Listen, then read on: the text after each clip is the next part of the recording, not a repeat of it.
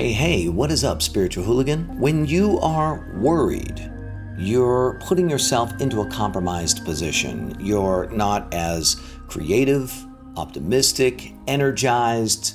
Things aren't flowing, and the worry and the doubt and the concerns about the future all come from a contextual framework that says you are at risk. This is a survival perspective, and today we're going to talk about the enlightened perspectives that free you from that worry so that you can be in a joyous, uplifted state. My name is Matthew Ferry, and I'm bringing you your daily enlightenment. It's your moment to pause, to slow down, and to get connected to enlightened perspectives. I want to help you to quiet your mind and restore your peace. Now, the way we do that is utilizing the framework that I talk about in my book, Quiet Mind, Epic Life, and that framework is called the Rapid Enlightenment Process. And the Rapid Enlightenment Process has 4 components. 1, you got to see the unconscious reflexes of the drunk monkey. That's all that talking in your head. You have to see that it's unconscious, it's a reflex, you can't control it, and it has an underlying motivation, and that's step 2. The motivation to speak or have the mind speak in the first place are driven by what are called hidden motives to survive. Number 3 in the process is what we're talking about today, which is enlightened perspectives. If you are unable to connect with enlightened perspectives, you'll be mired down in survival perspectives. And while survival perspectives are just as valid as enlightened perspectives, they're also unprovable, untrue, and dogmatic. And they're both the same way. They're both, most of the perspectives that we have about life and about our world and about being a person, etc., is just a made-up story that we have. The question becomes, do you have the personal power, the strength to contextualize things in a way that brings strength and power to you? We're going to talk about that. And then 4th in the process is recontextualization. And that is transforming your language to imply that all is well. So today we're going to take on some enlightened perspectives, and actually this is the 15th or 16th time in a row in the Daily Enlightenment that we're taking on enlightened perspectives. I'm just on a terror of taking on each of the components of the Rapid Enlightenment process. Let's talk about this first one. This is interesting. This tests strong when you do a muscle test, which doesn't mean that it's true. But every person I've ever tested this on, meaning I made the statement, I pushed down on their arm, and no matter how hard I pushed, they were able to keep their arm strong. This particular statement tests strong on everyone. You, the soul, has incarnated on earth as a vacation from being an infinite being. Now, when I first thought of that idea, it was like, what? The idea seemed silly to me. But then we started testing it on people's arms, and across the board, it made people strong, which doesn't mean it's true, but it strengthens you. It empowers you. It doesn't mean that it's true. But when you muscle test, what you're seeing is what strengthens the body and what weakens the body. And let's just be honest, as a best practice, you want to be strengthened.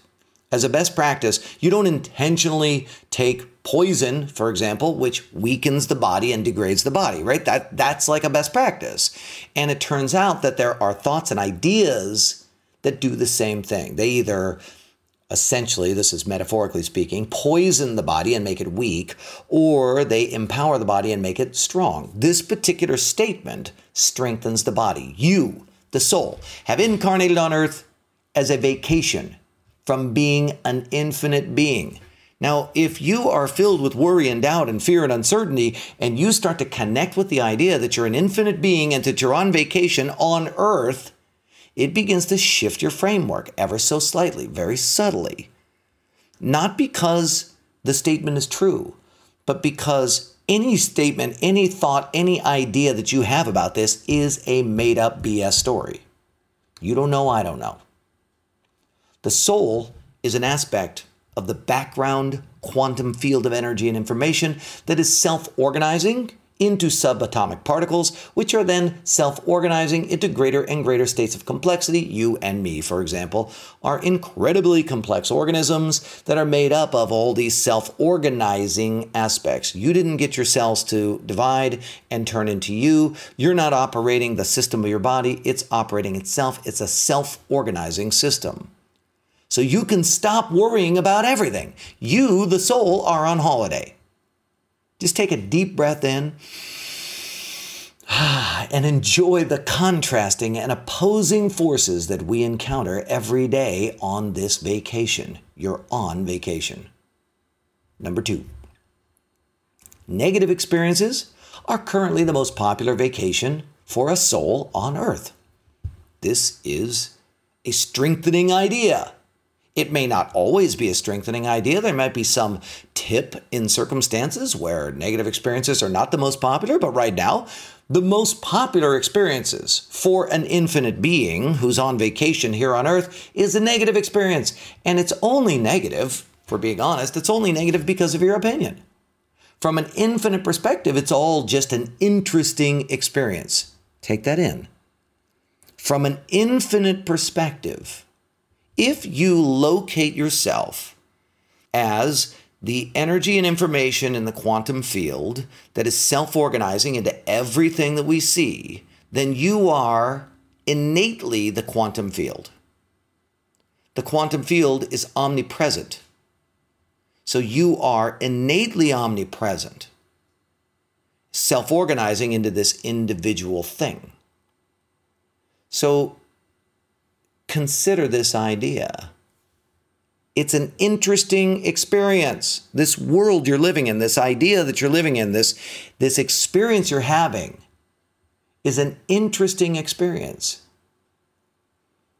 Now, you also could give people the space to enjoy their vacation.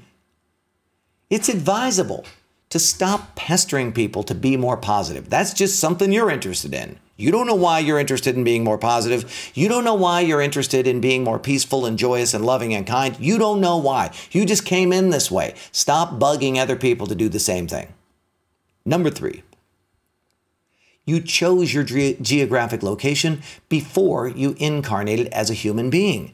This is a strengthening test. So when we make the statement and we push down on your arm, we try to see, does it strengthen or weaken this particular muscle right here?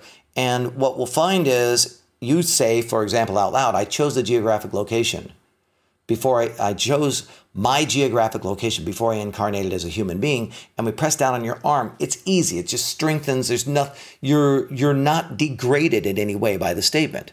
But if we say, for example, the geographic location that you were born into is random or was a random occurrence or any variation in that way, no matter what you do, your arm is weakened. I don't know why this is. Don't be listening to me like I know why any of these things are happening. I don't know.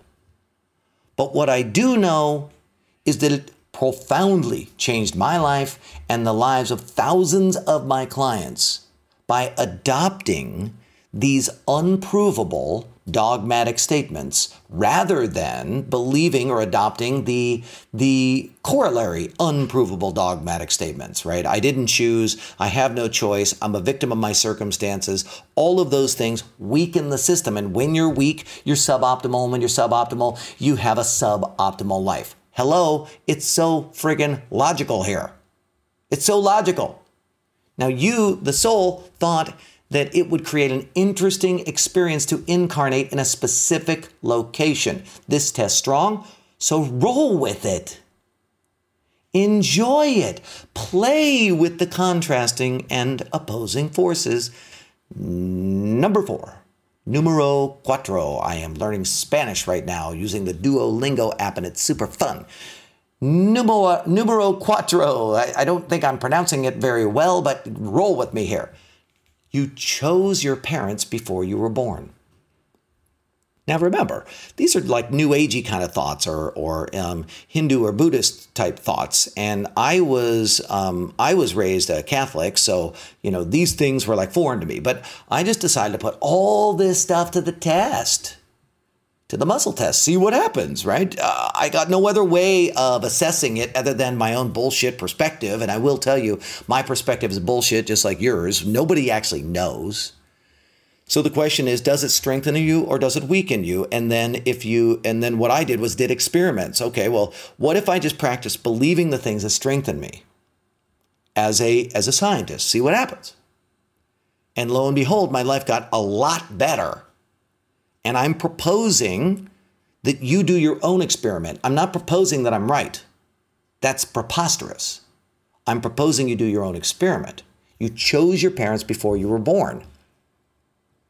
You, the soul, your current parents, your friends, your enemies, your family members, have all incarnated together many, many lifetimes. This tests strong.